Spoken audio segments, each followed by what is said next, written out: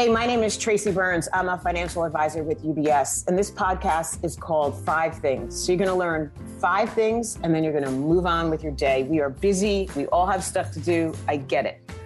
I'm on this mission to help women empower them financially, especially women going through divorce, transition. I have a super soft spot for female founders and entrepreneurs, small businesses, and of course, closing this dang wage gap. I have 3 young adult kids. 2 of them are women, so I have a personal interest in this, and this podcast is a super small piece to help us get there.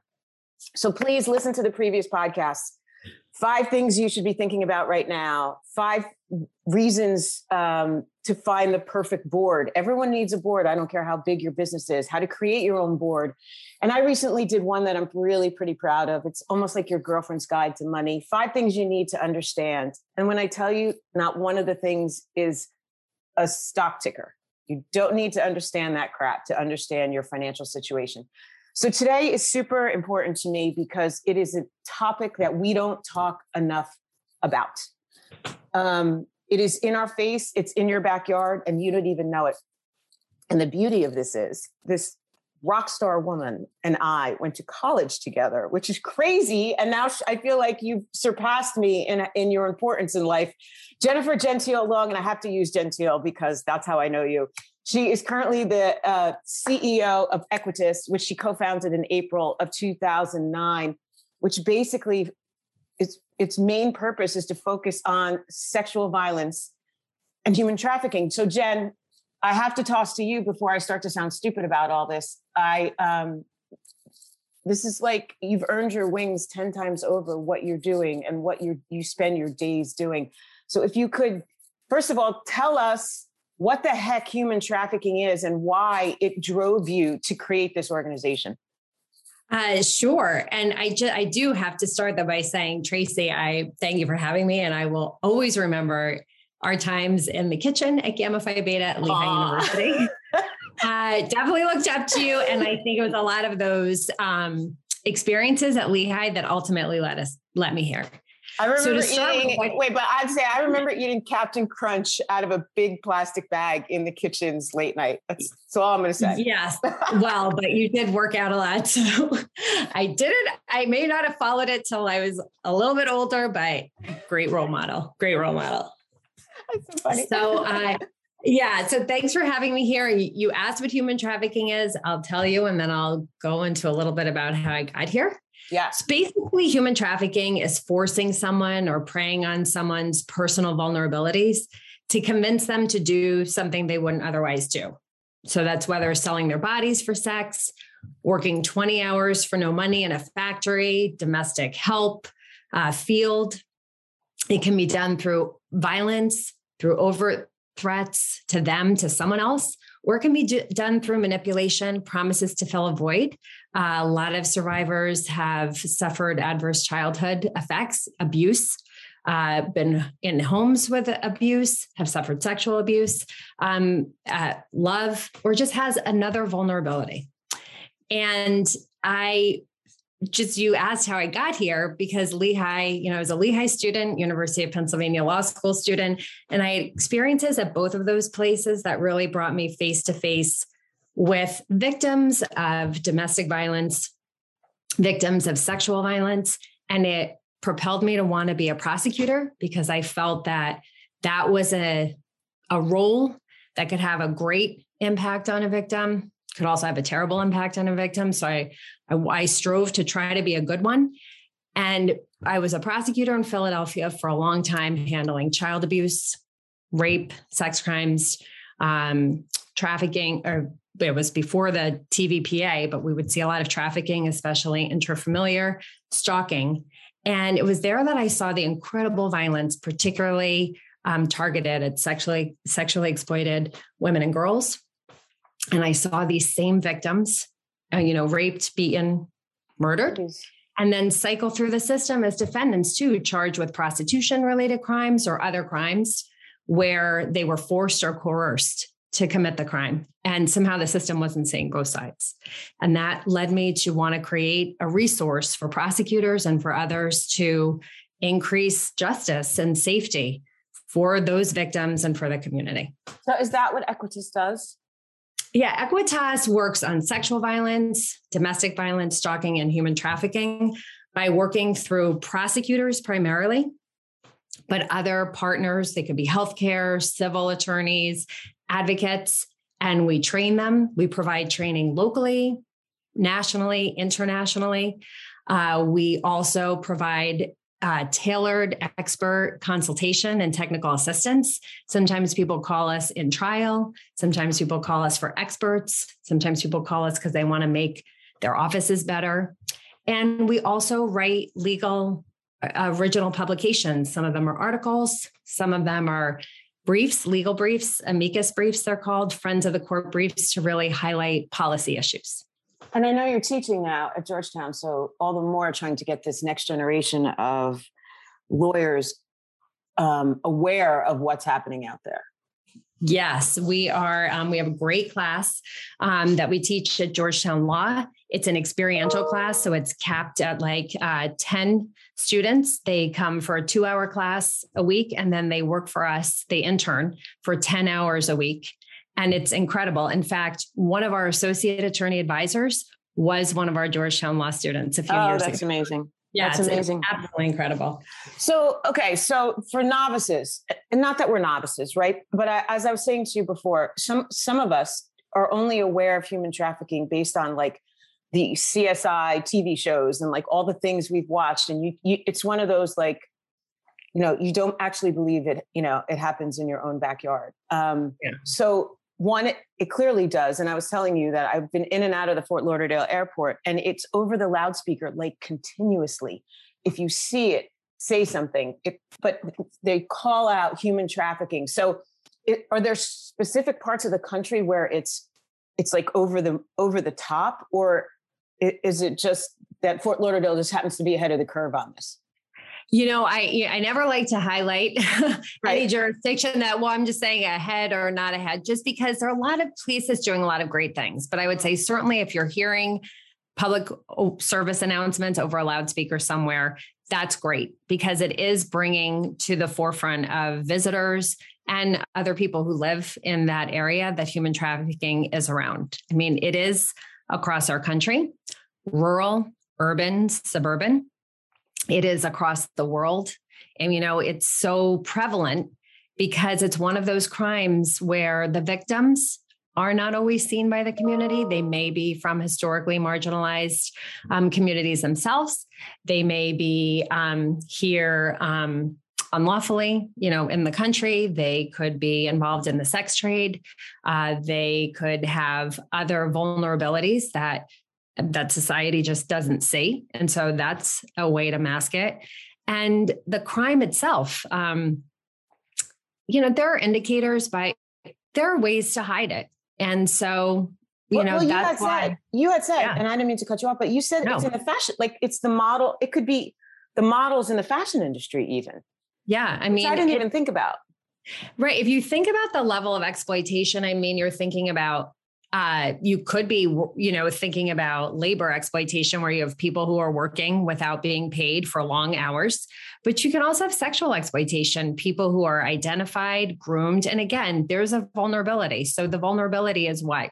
That you want to break into an industry, that you want to be, maybe you're young when you're breaking in, and maybe you're then, coming in somewhere and you're identified, you can be groomed, and then you can be passed around and manipulated and forced or coerced in a way that can be very difficult for the outside eye to spot. And for the victim, you are the person probably with the least status. And so you're being told directly and indirectly that you really can't do anything about what's happening to you, and no one's going to believe you anyway. Yeah. And that keeps a lot of people from reporting. And I have to say that like being in the media for a bunch of years, you realize that these people are smart and they prey on the people who are weak. Yeah. And it's like they're almost like a different, they have like a light shining on them in a room that they stand out and they could find their victims in a New York second. Right. again, you could be a very strong person, but it's not the vulnerability, right? That is the crime. It's the person who exploits it. And these perpetrators are masters at exploiting something. And then you have victims who can be highly educated, come from very strong families, and so then you may start blaming yourself. You may start thinking you should have seen something before it happened. And that can serve as a barrier to reporting as well. That's insane. Okay. So I had asked you to tell us how to contact people if indeed we see something, but I want to save that now for the end. So it's fresh in people's minds. So they don't have to rewind into this thing to go find the numbers. So let's dive in to the 5 things that people should know about human trafficking survivors. Because this, to me, I love this angle. These are still people, right?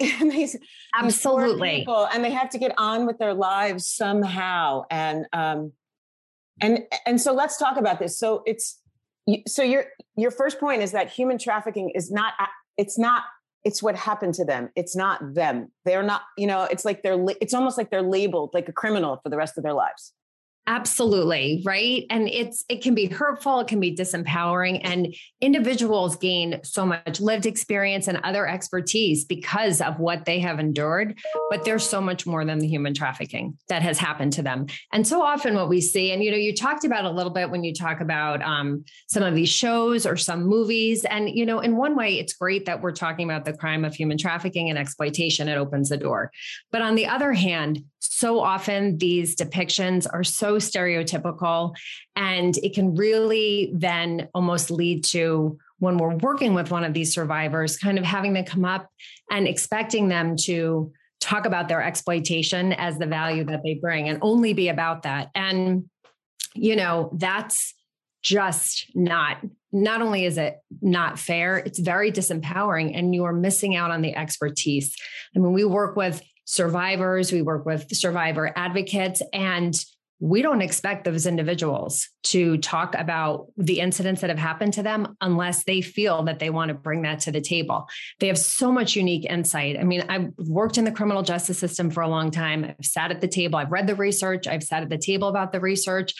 I know what it tells us, but we work with the survivors because they tell us what the research can't ever tell us. Yeah. And because of that, we're able to really develop and drive these survivor-centered, trauma-informed practices in a way that offices and practitioners, prosecutors, but others in the system really understand the impact of their practices and can modify them and adapt them to what actually is bringing justice and safety to a survivor. Because to your second point, you're saying, these traffickers have been deprived basically of any kind of choice whatsoever, right? So this cycle keeps perpetuating itself as a result. Absolutely, right? The whole point of trafficking, it's force, fraud, and coercion. The victims don't have any agency and choice. And again, because so often a trafficker doesn't have to use, they may use overt violence and weapons, but sometimes the violence is much more subtle and the threats are so much more subtle. And as a result, the victim has no agency. They have no choice. And sometimes well-meaning prosecution and law enforcement, we identify a case, we identify a perpetrator, we want to come forward. And if we're not stopping and really putting the survivor first, thinking about what support they need and thinking about our tactics, we can sometimes mirror the trafficker. If we're using coercive tactics, if we're going right to quote unquote arresting a victim to keep that person safe, if we are talking about using different tools that really force a survivor to participate in a prosecution before they're ready to do that, then we're mimicking the trafficker. And we're reinforcing, by the way, what the trafficker has always told this victim, that the victim's not safe anywhere and that the system is going to abuse them too. And so it's really, again, this goes back to our survivors and what they tell us when they tell us about how they are wrongfully arrested and charged and convicted sometimes and unseen, how they tell us about these practices and what could make a difference, like having an advocate stay with them to work through the sexual trauma, having housing, having a way of having some mentorship or some way to enter the professional or educational field, having their immediate needs, housing, food, shelter, childcare, safety. I mean, all of those things you need to have before you can sit and be part of a system.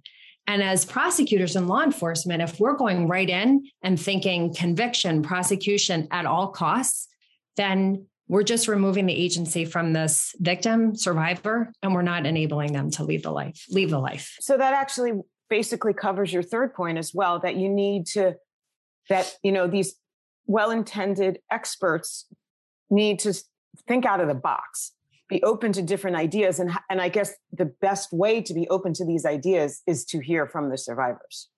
Absolutely. Again, survivors are the experts on their own lives, and they can offer so much expertise about the different venues of trafficking, different dynamics, different things that survivors need. But again, every survivor is an individual, which is why for a prosecutor, we each have our individual roles. For the prosecutor, we want to work with advocates who may be survivor advocates or who are really survivor informed and centered, so that in each case, we know what this person needs.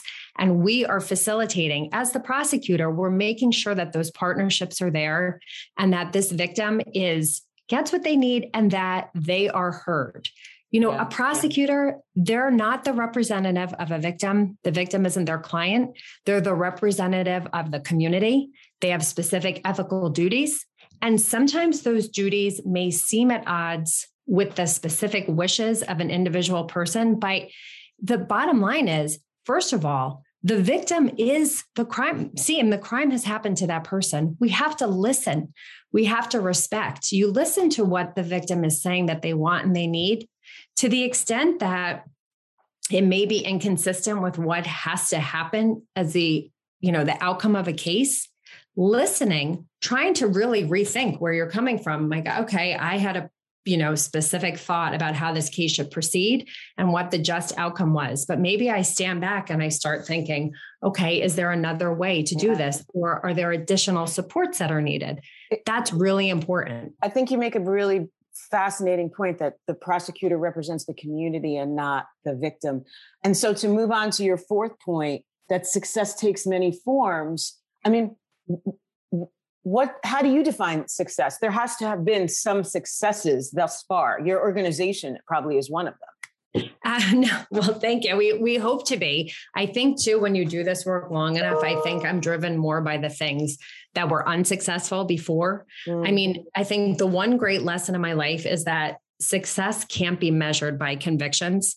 We want accountability. We want perpetrators to not work with impunity. I mean, when someone is not held accountable for their actions, when they're able to abuse, they go on and escalate. Yeah. However, convictions alone are not the right measurement. We know this from looking at human trafficking and other crimes. First of all, sometimes if you look at a conviction rate, it may mean that you're not taking hard or complex cases forward. So it may look like you have 100% conviction rate, but if you're only taking 1% of your cases, that doesn't really measure how we're handling these cases.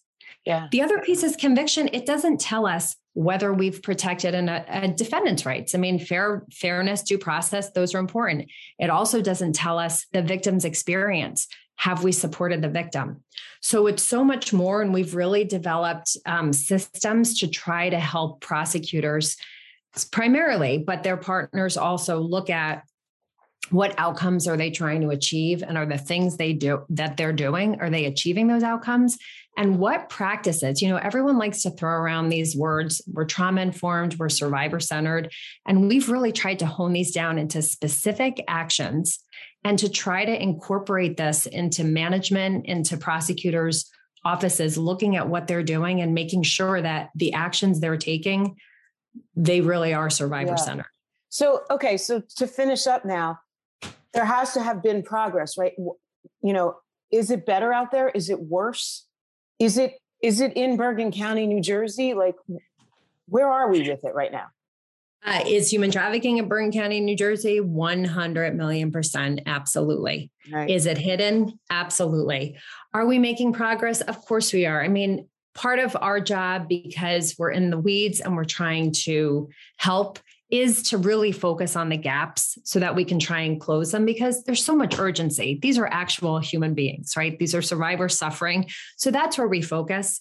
But we don't want to lose sight of the fact that there's been so much awareness in the last 20 years about this crime. There have been more resources put towards these crimes. There are survivor leaders, individuals who were victims of these crimes, who are now survivor leaders, who are help moving policy forward. And there have been real coordinated efforts from industry, efforts from law enforcement, advocacy, healthcare, to really try to come together and reduce the prevalence of these crimes, to increase identification of victims, sex trafficking, labor trafficking. But we have a long way to go. A long way to go. And I mentioned this county in New Jersey just because my point is it's in everyone's backyard. And so since it is in everyone's backyard, let's quickly talk about, if I think I am witnessing it, or I think I, know someone who may be involved in this, what do I do? Sure. So, I mean, the thing is, you really, obviously, you want to be careful for your safety, for the other person's safety. I mean, there are some people who say, if you're in a position to ask someone, are you okay? And that person can communicate safely. That's something. Sometimes we see really, we may see an assault going on or an isolated crime that feels like it's part of a bigger picture. And if you're seeing a crime occur, you want to call 911 and you want to tell them, look, I'm witnessing an assault. I'm witnessing a, kidnapping, whatever you're seeing. And also put in there, and I suspect the person might be the victim of human trafficking. This way, maybe the police can intervene and investigate further, and they have that piece of information in their mind. Because with all the training going on, that doesn't necessarily mean that the people responding have all of it. The other option, though, is sometimes you don't see a crime happening, but something is set off inside of you, a spidey sense or something, that something just isn't right. Maybe a person's being dehumanized, or you're seeing something that feels like exploitation. There is a national hotline. It's 888-373-7888. And you can call that hotline and describe what you're seeing and try to get some guidance about what to do. Maybe even sometimes they may have that number passed on to the person that the victim that you're seeing. I'll make sure I put that number in the write-up for people. You know what the thing is though, Jen, and I know, and this is terrible, right? But today we're all in this, I don't want to get involved. I don't know what's going on. I don't want to get involved. And like you said, you worry about the ramifications on yourself these days. Yeah. So you're afraid that people sit back, even though they know something's going on. We have to be a little bit braver for the sake of our communities. Yeah, you really do. And it's kind of like the whole see something, say something. And that's the thing. Call the hotline, get some guidance, say what you're seeing.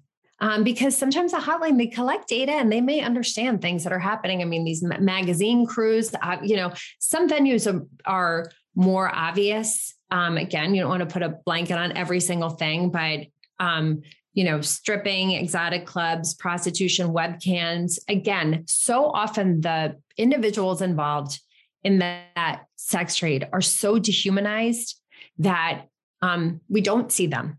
People don't see them. And there may, you have opportunities where there may be survivors there and you have an opportunity to say something. And the hotel, you pointed out hotels and airlines, because I think that seems to be like a logical place where this kind of stuff would happen. So just keep your eyes and ears open. Jen, as I close up, because we could talk about this for the next 2 hours. It just hurts my heart that this stuff is happening. And I don't know. I think so many of us feel helpless. But how do we help? How do we help AEquitas? What if anything, can we do to help your organization? Actually, AEquitas is a boots on the ground organization. We are made up of former prosecutors, some former advocates who were specialized in sex crimes, domestic violence, stalking, human trafficking. We work with survivors. We work with individuals on the ground. We, obviously investing and supporting our work through donations or through grants is very important to what we do. We are 100% grant funded from the government and from private foundations. And when you can see our work is all up on our websites and our affiliated websites. And I would also say, come and look around. As sad as it is to say, everyone listening, they maybe have been a victim of one of these crimes, could be, or they're going to know someone. And some of the tools and resources on there may help you be able to respond better, because we know how the first person to whom a victim, tells or reports to, what that person's response is typically tends to influence whether or not the victim gets help.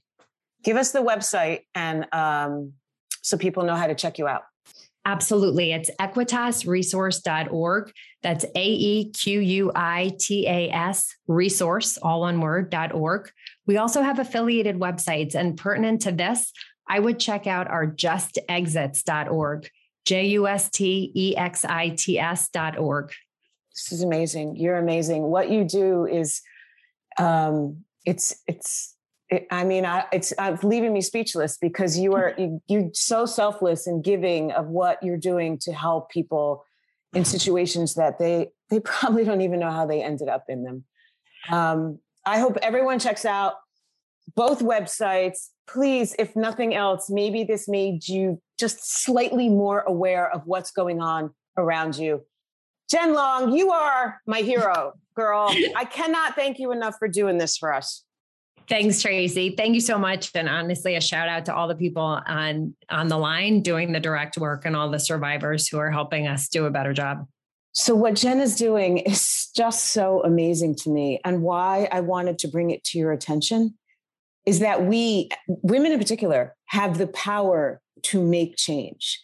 In the US, women control more than $10 trillion with a T, $10 trillion in household financial assets. And that number actually might triple in the next 10 years. Do you know how much money that is that we will be in control of? And that means we can change the world. This is so important to me. This is why financial empowerment for women in particular is so important to me. Women are going to have all this money, and we need to know what to do with it. We need to know where it is, and we need to be smart enough to direct it in places that matter. We can direct our philanthropy. We can change policy. You can do whatever you want with the dollars in your hands, but you need to understand where they are, what they're doing, and how they can work for you. So the more you understand your money, where it is, what you can do, the more you can change the world. That's why that's why I brought this to you. That's why I want you to think about it. That's why I'm so grateful to Jen Long for taking the time to explain it all to us.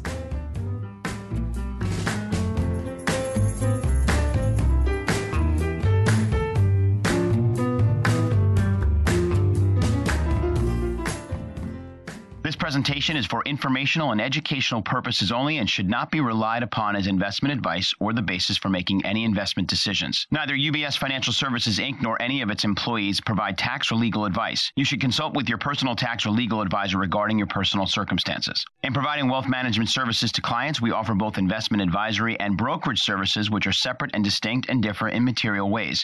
For information, including the different laws and contracts that govern, visit ubs.com/working with us. UBS Financial Services, Inc. is a subsidiary of UBS AG, member FINRA SIPC.